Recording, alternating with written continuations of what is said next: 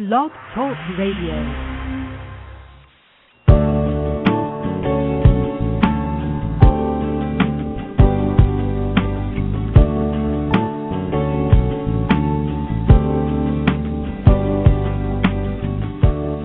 From Lives in the Balance, the nonprofit organization committed to advocating on behalf of behaviorally challenging kids and their caregivers, this is Dr. Ross Green. Welcome to Collaborative Problem Solving at Home. I'm delighted that you were able to join in. This program airs live each Tuesday at 12 noon Eastern Time during the school year. We explore a variety of topics aimed at helping you better understand and help your challenging child and implement the collaborative problem solving approach at home. If you have a question or comment, call 347-994-2981. If you call in, you'll be muted until I bring you on the air. And now, let's talk about your challenging child and what we can do to help you make things better. Well, hello, everybody, and welcome to my favorite parents program of the month. It's time for our parents panel. We do this the first Tuesday of every month. And I know that we have at least 3 of our parents panel members ready to leap into action here. Just because it's the parents panel doesn't mean you shouldn't call in. We do have room for people to call in on our 5 phone lines that we are designated. The call-in number, 347-994-2981, 347-994-2981. And I'm going to bring our parents panel members on immediately here. Welcome to the program, Susie. Hey, Dr. Green. How are you? I'm well. How are you? Good, thanks. And welcome to the program, Peter. Hi, Dr. Green. How are you today? Very well, thank you. Good. And back from injured reserve, we are bringing Sharon back into the parents panel again. How are you? I'm good. I'm back. You are back, and we missed you. Thank you.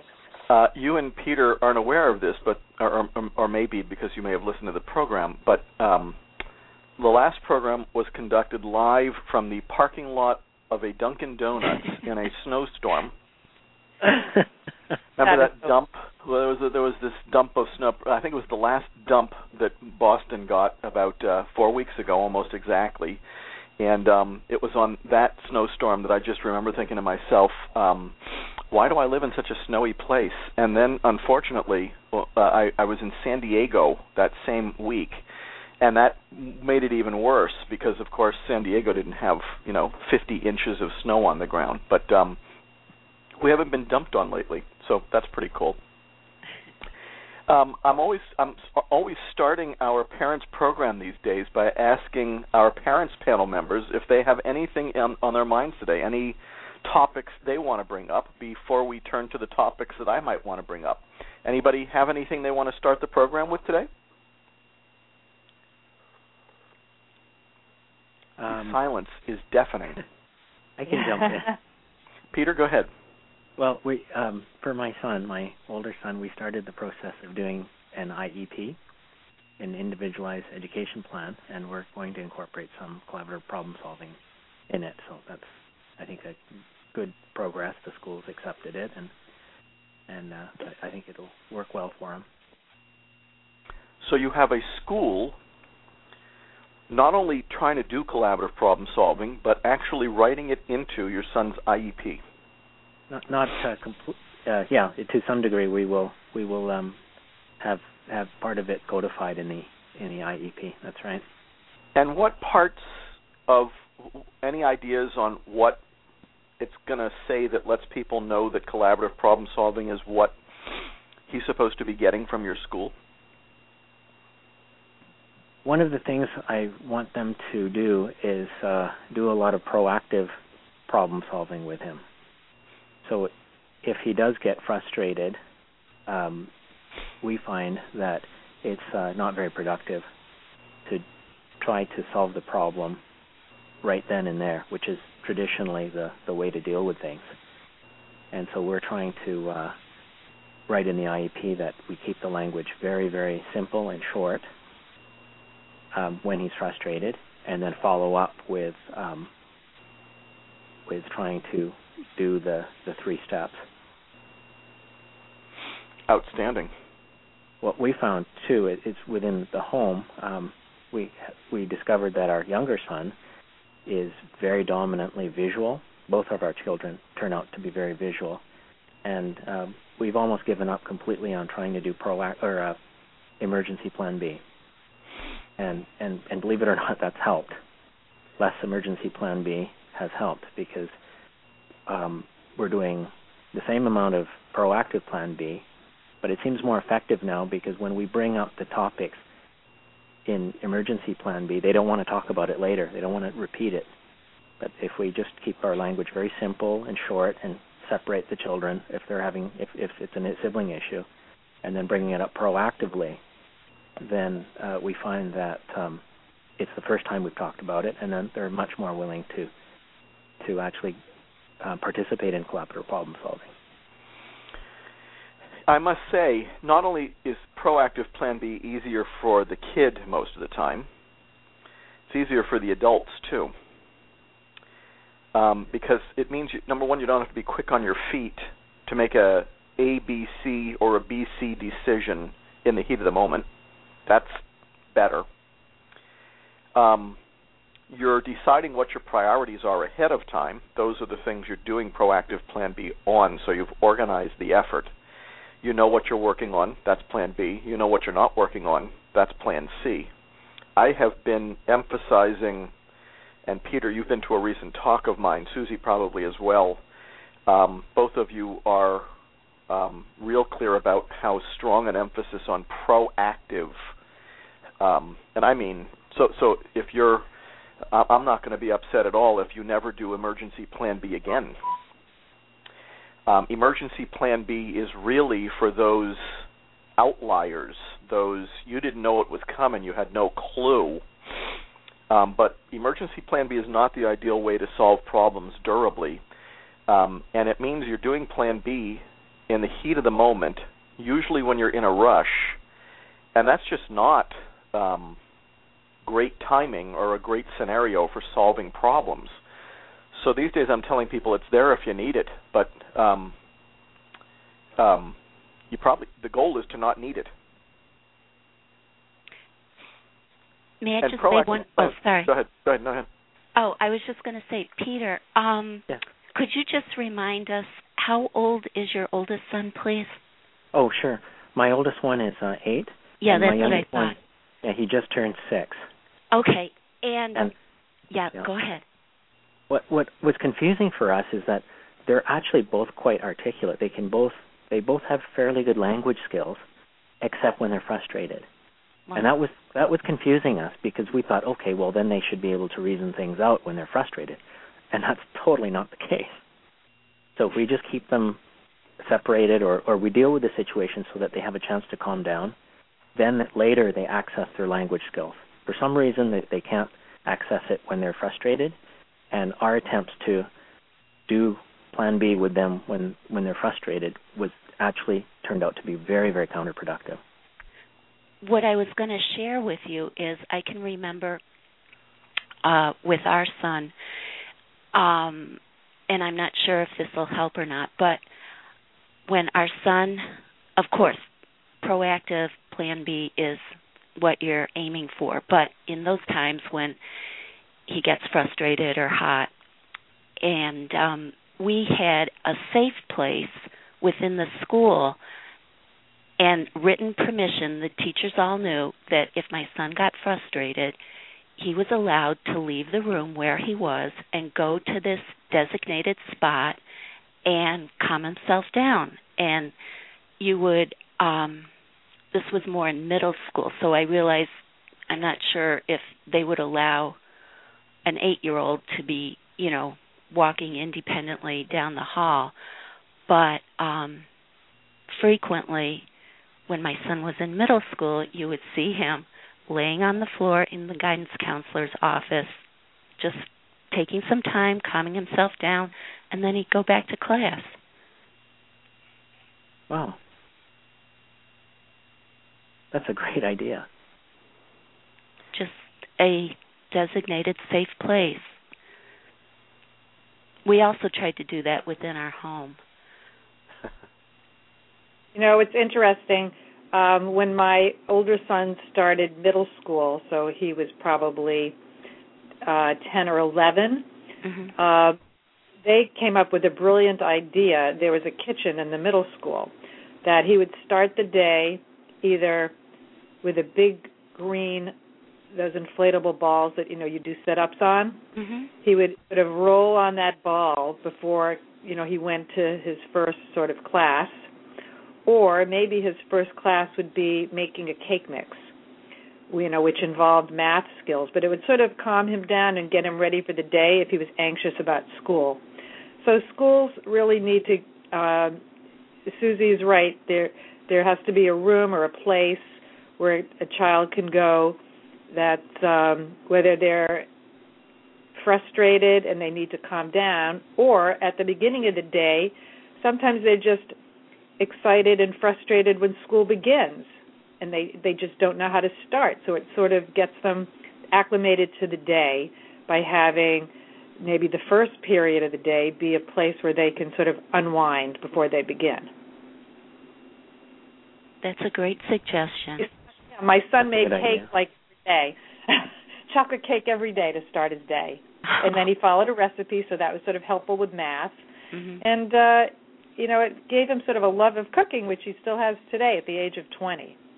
Wow. So that's a thought Excellent. you can bring into schools as well if they have a kitchen. When you have I guess middle schools, they start having maybe, cooking. My son loves to cook. Yeah, so you could talk to teachers about something that he could do, maybe even in the school cafeteria, if there's a way he can help, or he can watch them do the cooking for like a half an hour to go down there. You have to think outside the box sometimes and make it a learning experience as well. And if he likes to cook, he could be excited about being able to go and watch the preparation of some sort of meal. Oh, thank you. You're welcome. And some of those are things that you do once the kid is already hot. And some of them are things you do just to start the day well. Mm-hmm. All good stuff. Exactly. The days never seem to start well sometimes, back in those days. Just even getting out of the house and getting dressed. I remember how frustrating that was. And actually getting to school and with everything you need. So by the time you got there was already something starting to brew emotionally. I don't know about you guys. I'm nodding my... Oh, sorry, Sharon. Yeah, I don't know what your routine is in the morning, but I still remember how stressful it was just getting out of the house in the morning. I'm nodding my head yes because my 16-year-old is still in bed and not at school. So if that gives you... Well, you know what? Can I tell you, Susie, there is a hope because my almost 16-year-old, every single day it's the same thing, get out of bed, get upstairs, get in the shower, hurry up, get out of the shower, hurry. And you know what? The last 2 days, he's been like, all of a sudden something clicked. So really? Never know. Since the break, he's been getting up and first time and getting out of the shower without me screaming. So it's very nice. It can happen. So Absolutely. I've acknowledged that on the way to school, how nice it is that, he doesn't have to hear me nag. It's a win-win. I'm happy, he's happy, and he gets it. So. Oh, that's great. And there's always hope, right? Absolutely. So, I actually did have a theme for today, and this sounds like a good time to weave it in. Are you ready? Mm-hmm. Ready. Susie, you said that your 16-year-old is still in bed. Yes. Now, some people who would listen to that would wonder what the heck you're doing. And so my theme for today was, and it's one we haven't really covered. We've covered schools and we've covered spouses or significant others. What do you tell other people if you're in a position to have to explain why you're doing what you're doing and why you're not doing what a lot of people think you ought to be doing, how have you all explained yourself to people? How do you explain yourself to people? We have lots of parents listening who one of the hardest things about having a challenging kid is looking bad in front of others and having others judge you, pass judgment on you because of how you're parenting your challenging child. How did y'all manage that? How do you still manage it? What do you tell other people about why you're doing things the way you're doing things? You know, I have to say my 20-year-old son is still in bed as well, and not in school at the present and not working at the present, but doing a lot of sleeping. And, you know, I've gotten to the stage or the point where I am very open and honest. People that don't know me will ask me how old my children are, and when I say 20, they say, where is he in school? And I say, well, he's not in school at the moment. Well, what's he doing? I said, well, he's really not doing anything. I said, we'd like him to find a job. That's been challenging. And I find more people so understand, because I think so many people have kids that have, you know, tried different school programs that haven't worked. And I find that I really don't have to explain a lot at this stage of my life. People understand. And I'll say my son has some challenges, and right now he doesn't really know what he wants to do. It's kind of a work in progress. We're just working at it. And people are so understanding. I think when he was younger and it was hard, maybe I wasn't as confident in my answers at the time, and I wasn't as confident in my parenting and thinking still maybe it was me and not the way my child was wired. I didn't know what to say sometimes to explain his behaviors. But, you know, now that he's older, I find it a lot easier, and I find that even though he might not be doing what I want him to be doing at the moment, I'm just very honest about it. And I find people are much more understanding, and a lot of them are in the same position with their kids, whether their kids have the same challenges mine does or not. So you're honest. I'm honest.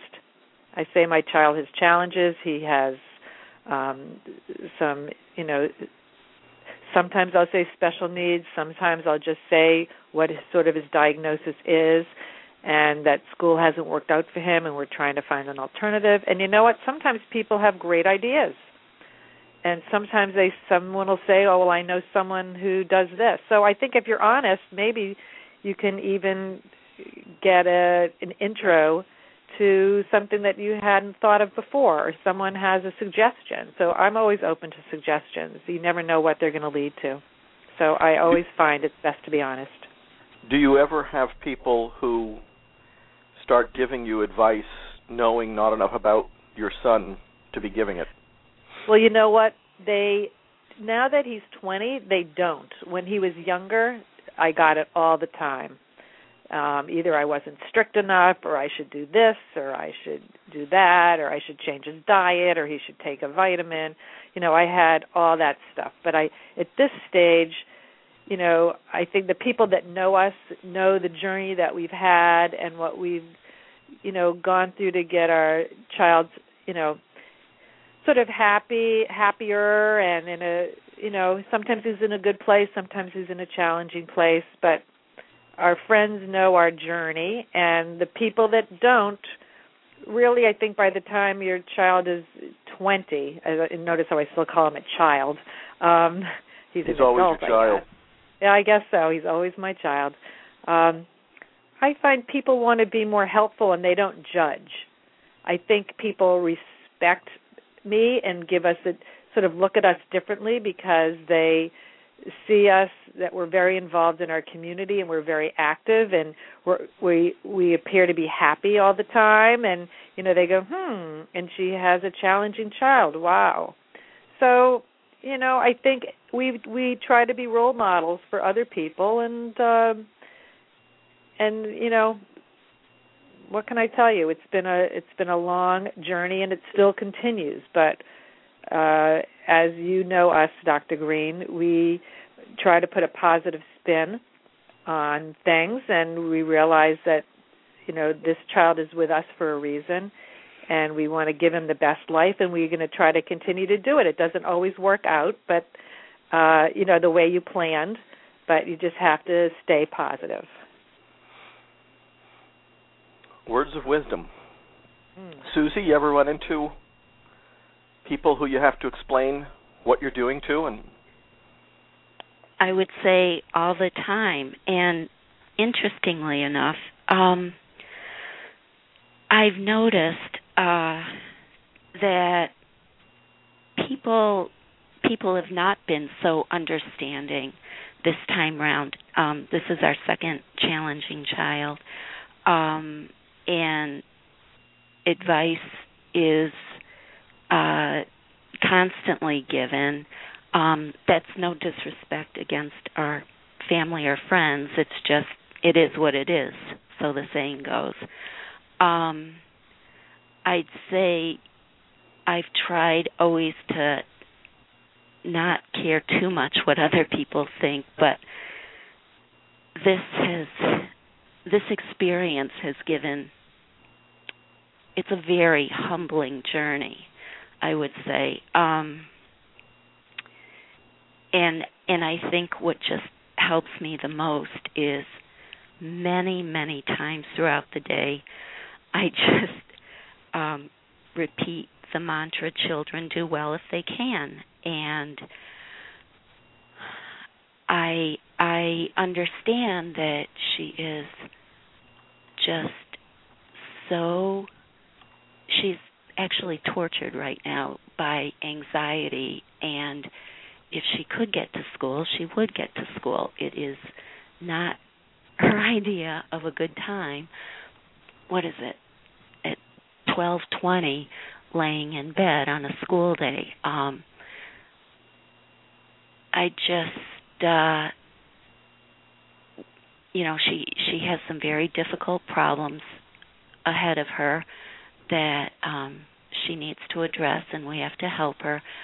But I think one of the best parts from your book, The Explosive Child, is throughout the book you always give us parents the insight, what it's like from the child's point of view.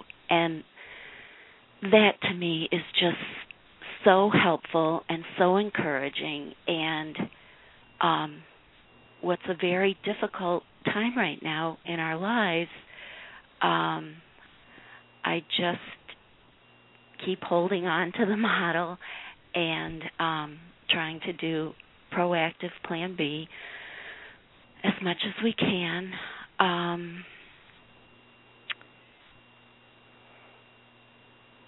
I guess that's all I wanted to say. Now, I just want to make sure our listeners know. You okay with your daughter laying in bed for the rest of her life? Of course not. But what good? I mean, I could be a human alarm clock, and believe me, I've tried many times this morning to wake her, but me screaming and fussing isn't going to get the job done. And I know that this isn't going to stay like this forever. It's just right now she is just paralyzed by anxiety. And until we help her with that, which may mean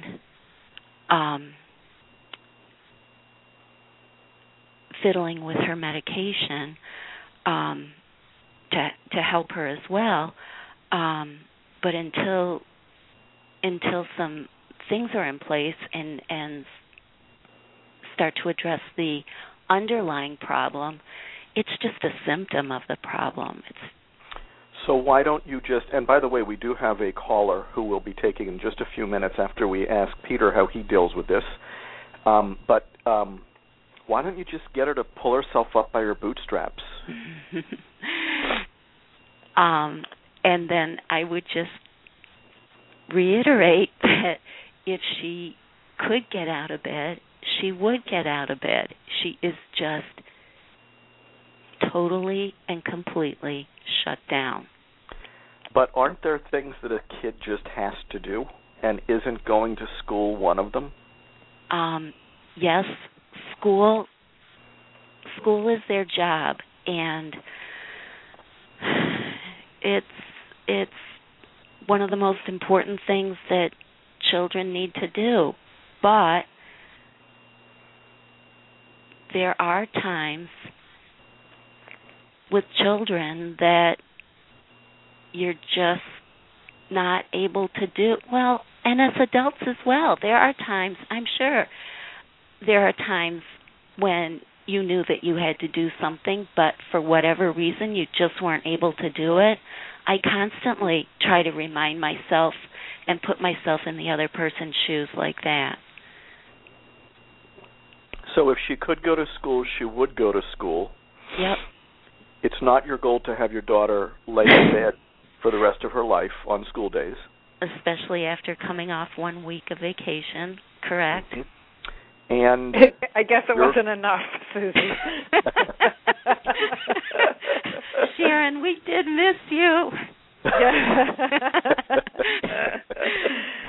And apparently your goal is to try to address the issues that are making it hard for her to get up and go to school so that someday she can get up and go to school?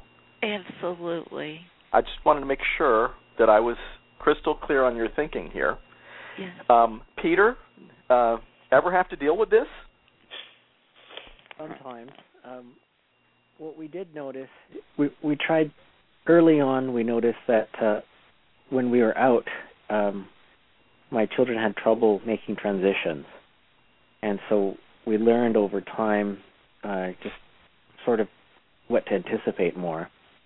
If we're at other people's houses, they have a lot of trouble with screen time, television, and what we've been able to do is before we go to places, we often have a talk with the other parent or other party that they may have difficulty getting them to stop with the television or if there's a game console, and generally they've been very supportive because we don't really have a lot of TV in our house, and what they do is they just if it's a play date or something, then that activity will end a little bit earlier to give the time for transitions. So we've been able to ask for help, and the other parents are usually very willing to help out. So just for us being proactive about it has helped the most. And y'all, Peter, I don't know if you have grandparents in the picture, but sometimes grandparents can be especially judgmental because there's an excellent chance that collaborative problem solving is not the way they raised you, and you turned out great. What do we say to grandparents who are weighing in, often uninvited? What do you do? What do you tell them? In my case, sorry, Sharon, we're going to let you wait. Sharon, hold it because I can't wait to hear it. But let's. Peter, go ahead. And Sharon, hold the thought. We do want to hear it. I didn't have that problem with my grandparents. It was. I'm talking about your children's grandparents. My children's grandparents. They were the ones who gave us the explosive child. No kidding. To read in the first place. So that no was kidding. That was where it all started impressive. for us. Sharon, what were you going to say? No, I mean, unfortunately, we don't have we have no grandparents. Oh. And I feel that my parents would have embraced my children's issues regardless, and that was always a dread of mine because I know that I could have just driven up the driveway and dropped my kid off and said, I'm not, you keep him for 4 hours. And it would have been fine, and it would have been great. So I know my mother could have dealt with anything. And I'm envious of people that do have grandparents. And you know what, though? Sometimes the kids behave so differently for the grandparents than they do for the parents. There's something about unconditional love sometimes with grandparents, and kids are different. It's my husband's sister is a good deal older than he is, and so she was kind of like a grandmother to my kids, and they always behaved totally different. They were perfect for them, and then they couldn't understand why I'd be complaining about my kids' behavior. So, well, there you go. The problem, of course, is that not all grandparents are unconditionally loving, and that's where life can get a little bit more interesting. Susie, any experience with grandparents? Yes. My mother-in-law is a psychiatric social worker, and she was actually the one who introduced us to your way of thinking. That having been said, and so, that will always be the feather in her cap, but interestingly enough, we have had some very spirited discussions, and it probably has bruised our relationship a bit. Unfortunately, I hold grudges, but she is very strong-willed and opinionated, and while she takes a lot of what you're saying, she still believes in consequences and punishments. So it's been a bit of a bumpy road. Shall we take our caller? Sure. We've got a caller from area code 416. That's all we're going to say about you because that's all we know about you. Welcome to the program. Welcome to the Parents Panel. Now, this sometimes happens. Area code 416, did you have a question or comment? Oh, hello? Yep. Oh, hi, I'm just new. It's my first time calling in, sorry, so I'm not exactly sure of the protocol. It's the first time I've joined. The protocol is you just start letting us know about what you're thinking or what question you have. Just don't give us any identifying information. Not so much a question at this point. I just, explosive child came to my attention just this past weekend. We've been struggling for the past couple of months to try and identify a strategy to help our son out. He's 6, so quite young, so just have started trying to understand the collaborative problem-solving principles. I'm waiting on delivery of the book. I just got shipping confirmation now, so I'm waiting on the book. Yay! I've ordered a couple copies to give to grandparents and teachers and ourselves. We're fortunate my child's in a daycare setting, and they've been very accommodating, but they just don't have the tools. They're looking to us to be able to provide them with some guidance on what to do, so we're in sort of constant communication with them. I gave them sort of the one-pager on collaborative problem solving from the website yesterday, and they worked with our son to come up with his list in a good time, and so I'm new to all this. So far I'm fascinated. I feel like we've got a long road ahead of us, but I feel like I actually have something I can try, which is what I've been struggling with up to this point. My son's not been assessed or anything. We have an appointment with a specialist in May, so knowing that also isn't going to offer any silver bullets, but I feel like I actually have something to try, so I have a huge sense of relief, even though knowing that we've got a long road ahead of us still. So, I'm glad you called in, even though you don't have any questions. And, it's great that you are accessing some of the resources just by calling in today or listening in today. You've already begun accessing all that there is that Lives in the Balance offers to help people understand and help kids with behavioral challenges, but now I'm going to put our parents panel on the spot. It's not, often the people who either write in or call in have already started, and here we have you who has only just begun. Yeah.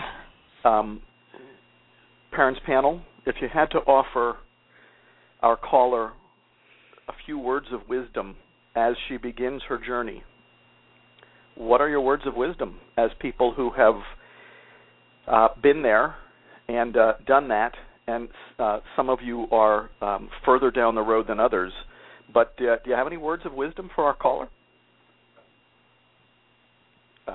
Sharon?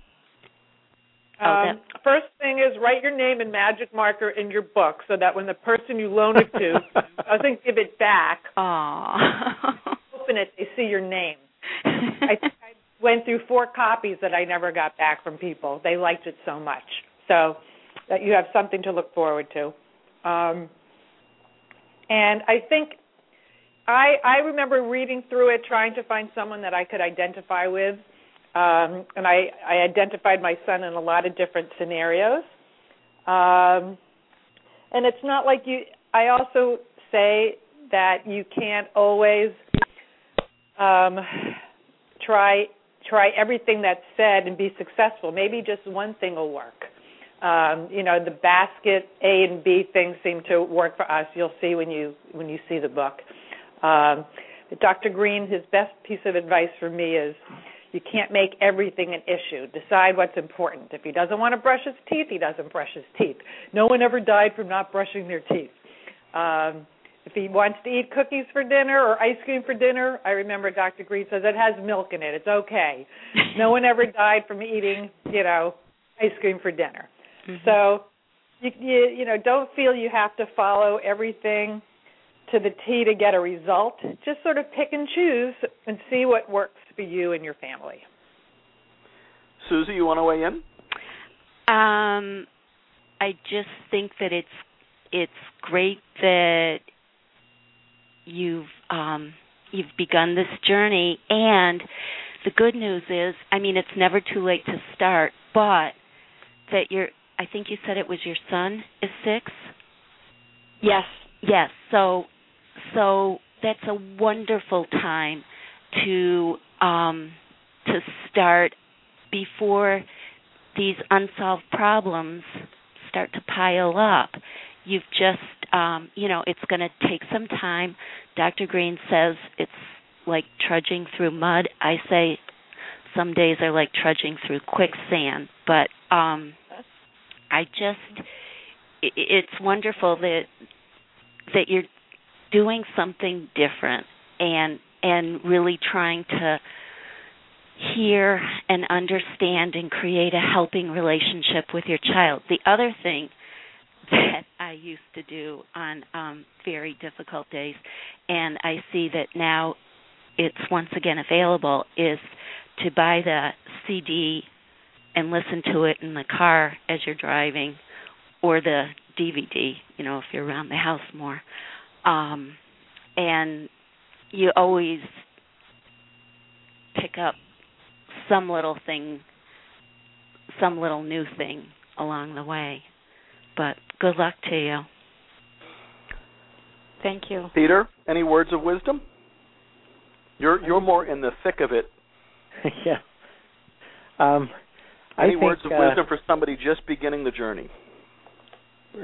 I haven't gotten that far, but I found that I would suggest that if you can, get your spouse or significant other on board as quickly as possible.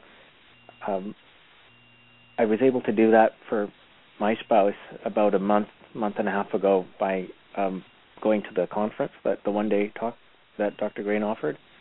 And I think we've made more progress in the last month and a half than just the last 2 years. So it's really nice to have somebody to bounce ideas off and to be caught not doing Plan B very well and reminded that and redirected towards doing Plan B. I think that would help a lot. And it's just don't give up.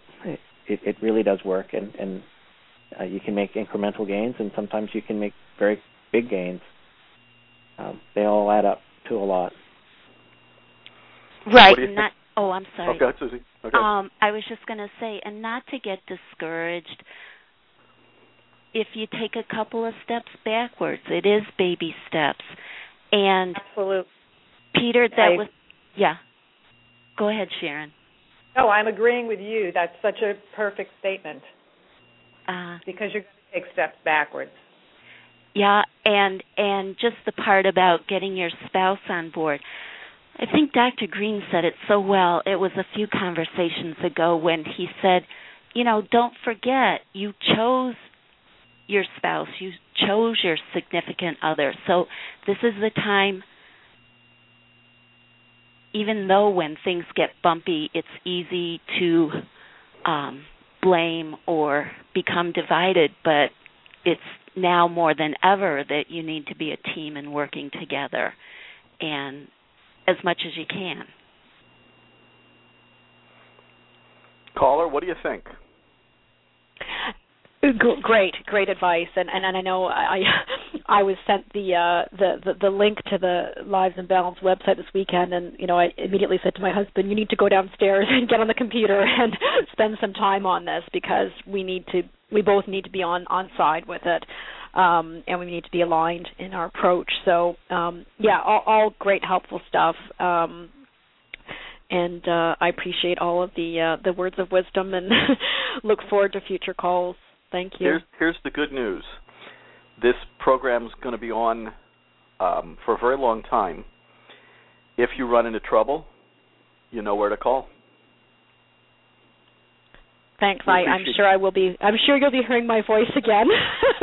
We appreciate you calling in today. Thank you. Can I add something, Dr. Green? Sure. Just really quickly, I know Susie mentioned the use of listening on DVD, and actually I found that all of the radio programs that you have are available on podcast. Mm-hmm. Yes, they are. There's a podcast link. I keep them on my phone, actually, and when I get stuck, sometimes I go through the index. I just leave the room and I look at the index, and I'll listen to that one program, and I can sometimes I find it very helpful, just a shortcut to that particular problem. But you can keep a whole library with you. That's been my goal, is to put as much out there. I have a mom who I sometimes work with who said the best thing about this program is it just reminds you. She said, I don't always get something new out of every program. It just reminds me of the space I want to be in and the language I want to be using, and it sort of grounds me, and it reminds me that I'm not alone. And I guess my attitude is that's the whole point.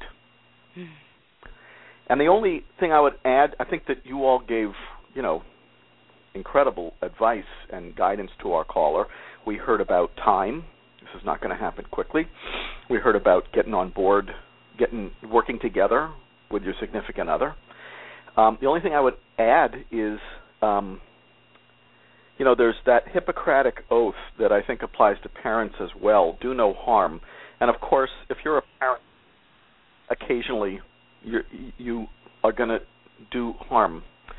But sometimes the kids who I sometimes feel like I'm helping the most, sometimes I help by just removing as much of the harmful stuff as I possibly can, whether it's medication that isn't working or that's having side effects that are really not okay, whether it's how people are treating the kid, whether it's unrealistic expectations. Sometimes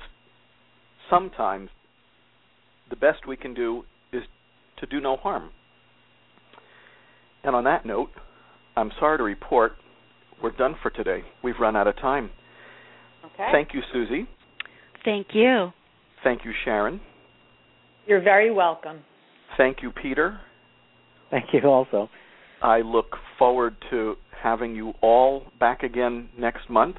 But as for today, we do have to call it a day.